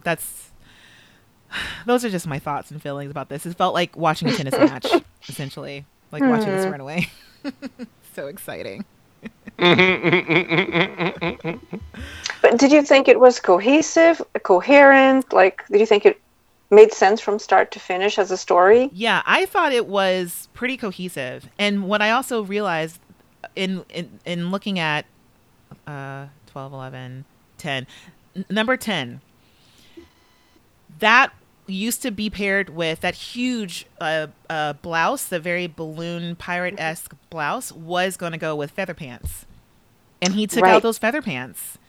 And we didn't get the feather pants anywhere else, but we did have a little bit of an indication that Christian really thought about the costume and about the the amount of feathers that he wanted to put in here. I will say that a little bit too much of it was cinched for me. There wasn't a lot of play around with that silhouette, but it was different enough, and I think with the black textured enough where it was just interesting and exciting to look at. So, yeah. What did you think, Nayland? I think, well, a few things. One, I like it so much more in these pictures than I necessarily liked it walking. Yes. And it's proof to me that that's one of Christian's great strengths, is he knows what outfit is going to take a good picture. Mm-hmm. There's clearly a thing that he likes and that he was sort of obsessed with at this time, and it's not something that I've ever liked, but that doesn't mean that it's not that he hasn't executed. Like I hate that sort of tight up top, but like the first look sets my teeth on edge. Especially like how sort of that sort of stretchy liquid look fabric that's on the top. It really does make me unhappy, and I feel like it looks really I feel like it walked poorly. But but again, it's like you look at all of this together and it's like this is somebody who is into what they're into and understands how you put a show together around the clothes, like has an idea about dressing. And that's the thing that I always sort of come to is like, what is this person saying about what it means to get dressed? And this show has like a really clear sense of what that means, you know, and it's sort of pageant and gallant and sort of musketeerish. And that like totally works even when it's bringing in these other references. So that's sort of my thing with it, is that it is remarkably assured. Like, I don't have the same questions for Christian's clothes than I do for Rami's clothes. Right? Yeah. Like I look at Rami's collection, I'm like, they got dressed to do what? And this is clearly like they got dressed to promenade around. Yeah. Like they're like you wouldn't wear this to the office. You're not like, you know, maybe you were at some sort of a celebration, but clearly what dressing is to Christian is going out and looking striking and being on view and being on parade. Yeah. And being the center of attention. Exactly. Yeah. And these are clothes that definitely facilitate that. Yeah. You know, I think that first look that you talked about, Nayland, first of all, I don't think it's flattering. It doesn't seem well cut. It doesn't seem to fit the model very well.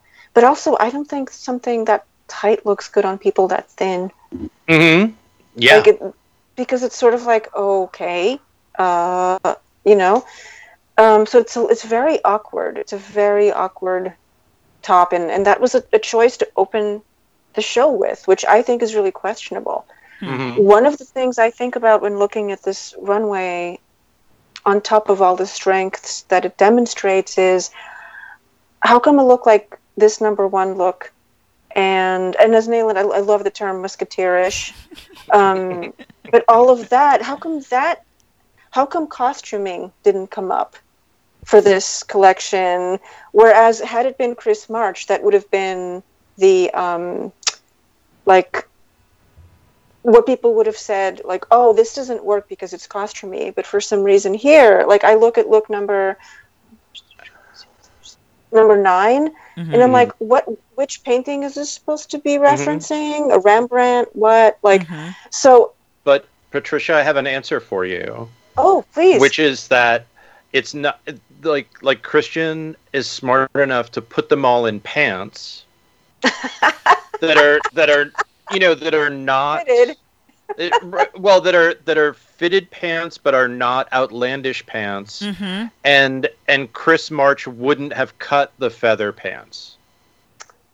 Right. Which is what makes that, which would have made that look, it would have kept that look cohesive. But it like basically what Christian's collection is saying is, in a way, like if you've got a great pair of pants, then you can have a really outlandish thing that you throw over on top of it. I think that's what he learned from Tim. Yeah. Tim. Totally. Yeah. And that's that's like, you know, what is really strong here. I think the last look is also a little weak in that same way, that it seems a little tortured. Anyway, I didn't mean to stop your train of thought, Patricia, but it's just No, you didn't. I think I think that's really where you see Christian's intelligence. Is that this is an idea about dressing that's not that's like, yeah, you have this thing where you have like a really good foundation that basically provides the frame, and then you go wild on top of the frame. Right. Yeah. Right. Yeah. And I think that first outfit was sort of the flip of it. Yeah, because you don't know like what the frame is and what it isn't. Yeah. Yeah. Yeah. I also, just came to mind, sorry, is that, so I just kind of like looked through the previous season. So, but that's next season. Actually, no, never mind. Go ahead, Patricia. I just answered my own question in my head and I was wrong. Oh, that's always nice. I think it is the most cohesive collection of the three, right? It is. Even though all the things we're picking and like kind of focusing on and referencing, it is like I was really impressed with how consistent Christian was with all the zippers. Like they were like very consistent styling on all of that. Yeah. I also was surprised during the judging later when I think it was Nina, oh, we're seeing shapes that we have not seen before. And I was sort of like, untrue. You have been championing all the designers that Christian has worked for. You know, we have seen feather dresses before. We have seen lots of ruffles, you know, from the 50s even. So I'm not sure. I think that if I had to think about what sensibility is new that Christian is offering us with this, is that it's entirely based on proportion. Yeah. And this like strange conflict of textures. Yeah. Yeah. Well, actually, are you ready to get into the judging? The notes that they presented to them. So let's actually start. Okay, so yeah, so we bring them off the runway.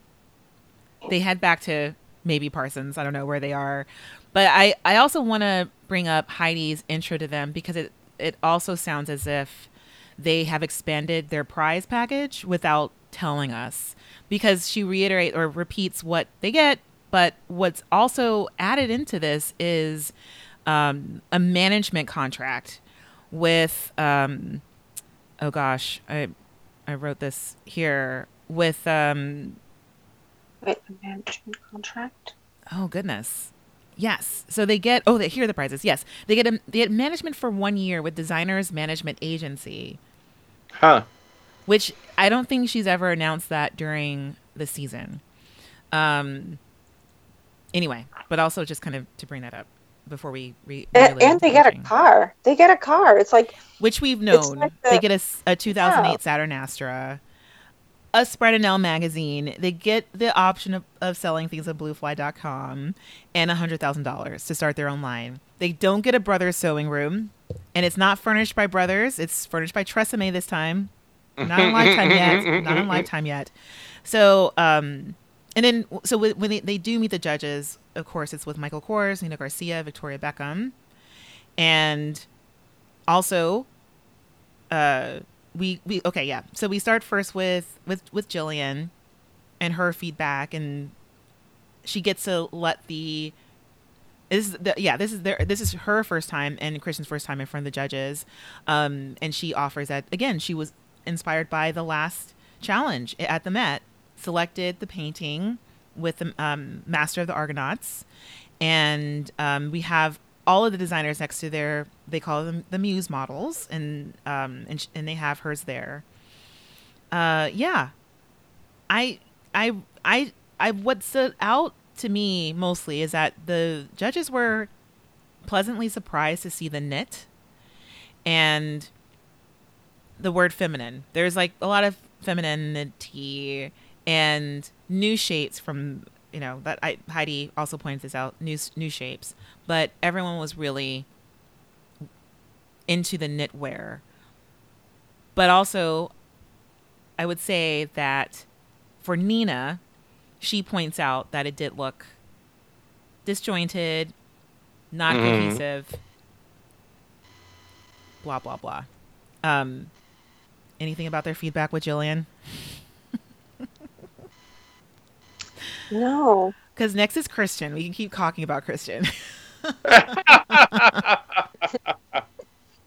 Well, because I thought it was interesting, his demeanor on the runway, because I feel like there has been this evolution of an understanding of the moment with Christian, because he fumbles over his words. He's like, yeah, I just wanted to create this hard and soft and fashion words and fashion jargon as much as I can, but I'm not going to make eye contact. And you're like, and Heidi, of course, like zooms in on it because she tastes blood in the water. Yes. She's like, are you nervous? Yes. Oh my God. Like, what's happening? It's like, oh my God, yes, I'm nervous. Like, where's the fierceness? Where is it? And it's like, let's torture Christian. But, yes.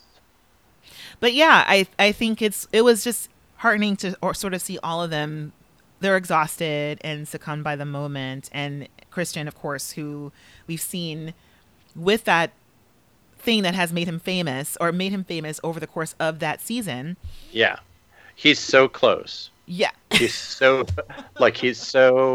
he's so close in that moment. Yes. And he does have a very scared little kid moment. Yeah. Yeah. And also, what is it like to have Victoria Beckham, who he has said, like, oh my God, she's like my style icon. And I'm pretty sure they don't know who the guest judges are until it's time. And well, he probably I mean, they told them that. Well, I mean, during the runway, of course. Oh, right. Yes. Yeah. But that's an hour before they found out, maybe, or something, or it's new information, right? Yes. Relatively new information. Yeah. But it very much, you could tell that it was overwhelming, because every time Victoria Beckham opened her mouth, she was like, "Oh my God, so, I wouldn't call you fierce, I'd call you major. It's very major. Your clothes make me small, and it's really hard to make me small." And it's just like everything she says, of course, it's like, oh, Yes, it was we know really that you're wonderful. posh. You don't smile. Small. I'm small. I'm Lady Beckham. Anyway. I know. Yeah, but what about this back and forth here with Christian? Anything else that we haven't touched on? I was like, this is the Christian genius, this sort of knowing how to be a salesman right away, having just that as a gift. Yeah. Mm-hmm. Because she does say, and I wrote this down. Because she goes, yeah, you met Miss Small. And then Christian goes, well, that ombre dress was made for you. And she goes, oh, I would love it. And then the camera turns to Jillian, who's just frowning. Jillian has the hugest frown on her face. And she goes like, what is this chemistry going on next to me? Like, what is happening? So, it was a rapport back and forth between a future client. Because that's all I thought about was like, sell those dresses to Victoria Beckham. And I think Victoria is also into showmanship. So I think this is before she started. This is before Victoria started her own line. So she's clearly taking all kinds of notes during this time. Yeah, I mean, because they say she has started it, but who knows? Like, it could have been the first year. Started it. Oh, okay. Yeah, okay. Yeah, which kind of qualified her to be on the show, I'm pretty sure. I'm like, oh, you have a line, you know. So this is like the very beginning of it. Okay. Yeah. Anything else before we move to Rami? I mean, I like it that Michael Kors was like, yes, Christian loves the ruffles. He loves the ruffles. And I love ruffles. Yeah. They do kind of talk about like is it too much black, and Michael sort of says to him like, the thing about it is that like, from the front row of the runway, you lose it. You lose all of that detail. Yeah. I love your Michael Kors impression, Nayland. I heard a little bit of it. But also I love that Nina Garcia was like, there were a lot of feathers. And I was like, Nina, you have no idea how much he pulled back on the feathers. So it's like, good choice. All right, ready for Rami? Mm-hmm. Yes. So Michael Kors had a problem with all the colors, and he called them Brady Bunch colors. Just not chic enough for the clothes. But appreciated that Rami had a range. But I just was actually most surprised that they didn't like the colors. After talking about so much black. Yeah, that's also not what I would call Brady Bunch colors. No. But what does that even mean? Brady Bunch colors. I would have been like, Michael Kors, can you explain what you mean by Brady Bunch colors? Yeah. Can you? They were not a jewel-toned family. And no, definitely not. No. It's just like the colors were not that saturated on that show. Just saying. Yeah. But they mostly focused on the last two dresses, and that's also what Nina starts to say. She's like, you know who you are when you're in dresses. Thanks for the separates, but actually your gowns are where your strength is. So, okay. Anything else left to say about Rami? No. Right. They send him off. They chat. You get a weird graphic that comes up that I had forgotten about, that I guess was like the audience poll. It comes up on the bottom third of the screen. If you look at on it's happening at 34:33 on my edition of Daily Motion. But it's this graphic that I guess is like polling the audience, and it has Christian at 46%, Jillian at 32%, and Rami at 22%. Wow. So Jillian in second. Yeah. Wow. It's like, wow. They by a landslide, like Rami lost this with the audience. At least we know. Yes, this is a phone texting thing. Yes. Yeah. Similar to how you would vote for poll. American Idol back in the day. Exactly. Yeah. They send him off in the back, and we don't get any time with them back there. No. Like we stick with the judges, and we're sort of done with everybody's personal story. Yeah.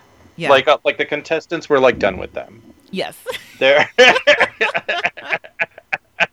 And they're really crammed back there in the waiting room. That their families are there, the models are there, and yeah. I just saw this. Yeah, that's so great. All right, so they talk, pretty much say the same things, and they bring them all back out, and Heidi goes down the line, talking to all of them and their strengths and to build up the suspense. So so for the both of you, who's the first to go? Who's out? Patricia. We say goodbye to Jillian. Yeah, Jillian, who got 36% or whatever that percentage was. Yep. Audience liked her better. Yes. Definitely not in third place. So Jillian gets third place. So all we have is Christian and Rami, and it just looks like Christian is already near tears, and Rami, they're both nervous, but Christian's crying.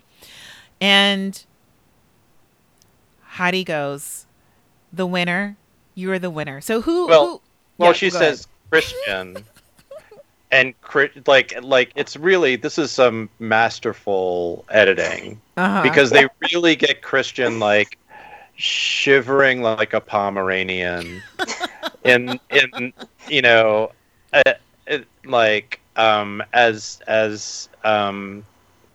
he shakes his head a little bit because she says his name first. Yeah. And he's like, "That's it, I'm done." Yeah. And then she lets him know that he's the winner. Yes. And what happens, Ernest? He just collapses. He doubles over. And his arms go flopping to the side. And Rami comes over to hug him. I don't know. It was just really wonderful. Anyway, but Rami comes over to hug him. But you can kind of also tell that Rami was also kind of holding him up. Yes. Yeah. Just collapses into Rami's arms. And yeah. Rami is a gracious which you've never loser. seen before. Like Rami is like, you have not seen, like there's clearly like a playful relationship between Chris and Christian. Yes, yeah. And a sort of like, older, younger sibling thing there. Yeah. But you have not seen Rami be this attentive to someone else. Yeah. And you also haven't seen Christian this sort of needing of attention. Yes. That way. Yeah. Previously. And support, just needing some kind of support. Yeah. Literally needing it. So. Which is far more, like, to me, it's preferable that Christian kind of like lets the Faroche take a nap. Like it happened on this episode. Yeah. And I thought it was interesting too that from the moment of like when the cameras kind of focused on Christian's like negative thought pattern face when Christian's name was announced, then he completely collapses and just doesn't know what to do. It's sort of like, I've been dreaming of this moment my whole life. Right. Now what? Now I'm scared. Which is the most human thing possible for a creative person. Yeah. It's like, I could only think of I could only think of Hannibal Lecter talking to Clarice Starling in Silence of the Lambs. That whole like, "You're so ambitious, aren't you? You know what I see when I look at you? A rube." And but you're so desperate to get out anywhere, all the way to the FBI. and it really is. It's like Christian rode Faroche as far as he could, like all the way to Project Runway and all the way to Fashion Week. And that's a really interesting moment. Yeah. And I think what's funny about him as a winner, I mean, I talk about these shows as career porn because like like in sexual porn, it gives you the climax without actually giving you all of the emotional work and stuff that happens around it. In this, it like in career porn, they give you like all of the career moments without like showing you any of the other work that happens around having a career. Yeah. And what's interesting about Christian, this particular win, is that it's not connected to like, this is my destiny, like this is the thing I was meant to do, like now is my time, blah blah blah blah blah, all of that. It is really tied to him like being ambitious and working and yes, he's like young and goofy in certain ways, but also you can't deny the sort of work ethic. Yeah. Absolutely. And it's clear that like the persona was crafted to support the work ethic. Like that came in, and you think about so many other designers on this show who came on and all they had was like a catchphrase. Who was it last season? Like something that it wasn't like platitude. It was like some was it the guy who's addicted to tanning? Is that the one? I'm trying to think of season 3. I can't remember, but there was I meant like this last season. Oh. Like who anyway. Like his catchphrase, we can no longer remember him. But these people who think that that's what you do. Yeah. Like you come in and you're a character and that's what's going to carry you. And it's like, it's true. Christian really did craft a character that made him, made people want to watch what he was doing. But he also delivered on the stuff. Yeah. Like he also made things that were not just not just a stand-in for actual design thought. Yeah. And one thing too about Christian is, as irksome as we find Christian at moments, there's a certain joy that is there in the work ethic. Like the work ethic and joy are actually really well joined for Christian, and that's something that I personally liked about Christian as a contestant. And I think it's there even as Christian mentors the new season or the newest reiteration of Project Runway, and the way that Christian still sachets around the workroom like that's what Christian does. Yeah. So I think that like joy for that environment and joy for like the I don't want to say the dreaming, but I can't think of a better word right now. That sort of state of dreaming about the next thing and having an idea and dreaming it through before it becomes a work ethic. That, like, the joy that's there for Christian is really nice. Yeah. I totally. I say really nice, like I'm talking about a well-made cupcake at the store. No, I think that looks really nice. I can't eat it, but it looks really pretty. It looks really nice, and it's dressed up so prettily. Yeah. Hernez, I want to say, like, this was a good idea to do this season. Yay! Well done. Yeah, I don't know if I have any final thoughts beyond that, but like. Yeah, I mean, I'm glad that we were able to follow along and rewatch this especially at this time, but also thinking about, for instance, like this episode ends with a Saturn commercial.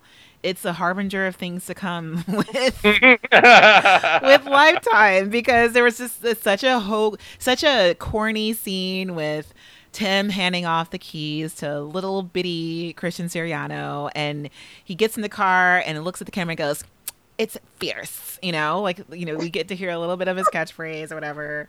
But yeah, no, I like this little bridge of of an origin story to our beloved Christian Siriano and all that he's become. So Yeah. All right. Well, since we've come to the end of season 4, and we're going to be on a bit of a hiatus on the main podcast feed, but we will still be talking about our wonderful Patreon bonus stuffs for until our next time.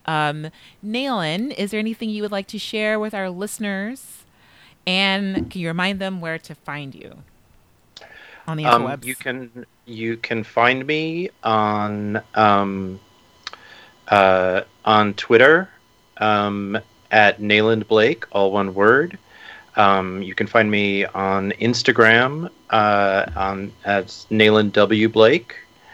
And my own website is naylandblake.net. In mid-October, my exhibition, No Wrong Holes, 30 Years of Nayland Blake, will be opening for online viewing at the MIT List Center. So keep eyes posted for that. We're figuring out how we're going to negotiate the online experience there. They're installing it right now. And I think that's it for me. Yay! All right. Thanks, Nayland. So excited about that show. Yeah. Patricia, how about you? Also excited about that show. And I can be found loitering on the Workroom Podcast Instagram account. I can be found on my own, which is on Twitter and on Instagram with the same handle. That's Sense and Sight, Common Sense Optical Sight. And I actually have I have a talk coming up at the City University's Graduate Center in November. Very excited about that. So I will be posting about that on my little Instagram account at some point. But in the meantime, I'll be making my funnest quips on the Workroom Podcast Instagram.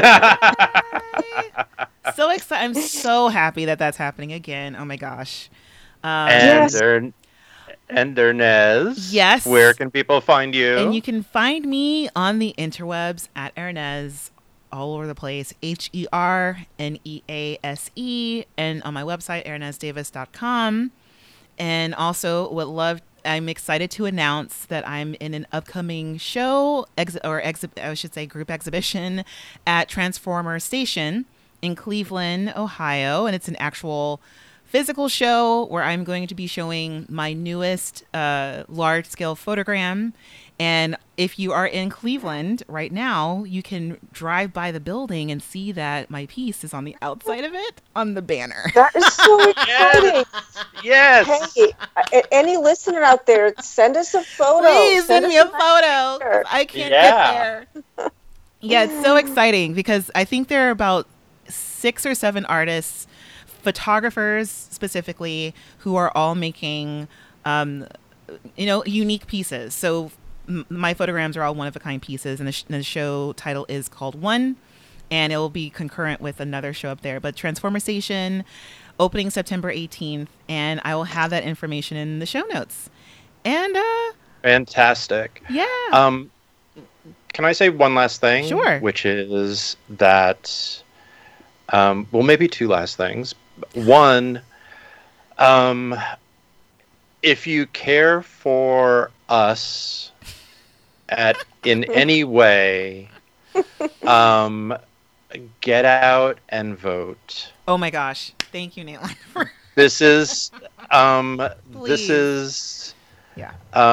These are the dark times, and we all really, really need to stand together.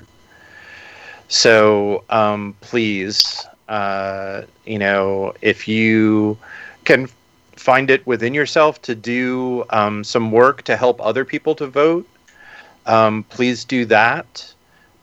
Any little thing that you can do is something that will help and would remain undone if you didn't put your hand to it. So Yes.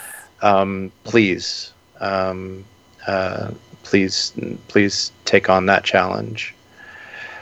And the other thing I was thinking is, like, people might have suggestions for other seasons that we might want to look at in this interval between, because who knows when the next Exactly. the next new season of Project Runway is going to occur. Mm-hmm. So if there's something else that you want us to look at, I love having this chance to talk to the two of you. And so I'm asking our listeners to provide us with the excuse to do it. Yes. You can send us, hold our friendship together, listeners. So you can send us a DM. You can send us a message on Facebook. You can email us at intheworkroom@gmail.com. And I'll take a poll. I'll poll from all of those avenues so that we can keep talking to each other. Yeah. It's on you to save not only our democracy, but our personal lives. So, hey, no pressure, but still. No big deal. Yeah, guys. Do you care? Do you care about us? Yeah. And so I also want to say, if I may, if you are in any position to help, please support this podcast. Yeah. There's a Patreon set up. And also, if for some reason, or there's many reasons, but if you are not in a position where you can vote, you can still find ways to volunteer and kind of see and affect the change you want to see very directly. So there's so many ways to get engaged, despite what governments think we should or shouldn't be able to do. So never despair. Yeah, and if you have any questions, I'm going to offer myself personally. If you have any questions, I've signed up to be a poll worker this year, just to make sure that the polling station near my where I live is open. So training starts, and I was inspired because I listened to an NPR program about poll workers, and that poll worker they had on knew so much about voting that I didn't know about. So I'm hoping, with training, I'll be able to answer questions if you guys have any, or if not, then we can propose that to the community and then just kind of stay informed. So, yeah. Aw, y'all are great. So wonderful. And I mean, Patricia and Nayland, also y'all listeners, like, you guys are all just amazing. It's been so fun to keep in touch with you guys over all the platforms that we have, and to hear your reactions to things, and keep sending them in, of course, and keep in touch with us. And I don't know, there's nothing else for me to say. I will just drone on and on and on. Okay. So bye. So until next time. All right, Nayland. Until next Okay. time. All right. Bye, guys. Bye. I'm like really excited, but let me tell you, I am taking like a vacay. I need a breaky break. Congratulations. This won't be the last of Christian Siriano. I mean, people need to see more of the fierceness. Victoria, it was amazing meeting you. We'll be in touch. Stay tuned for next season. It's going to be amazing. Christian Siriano. Signing out.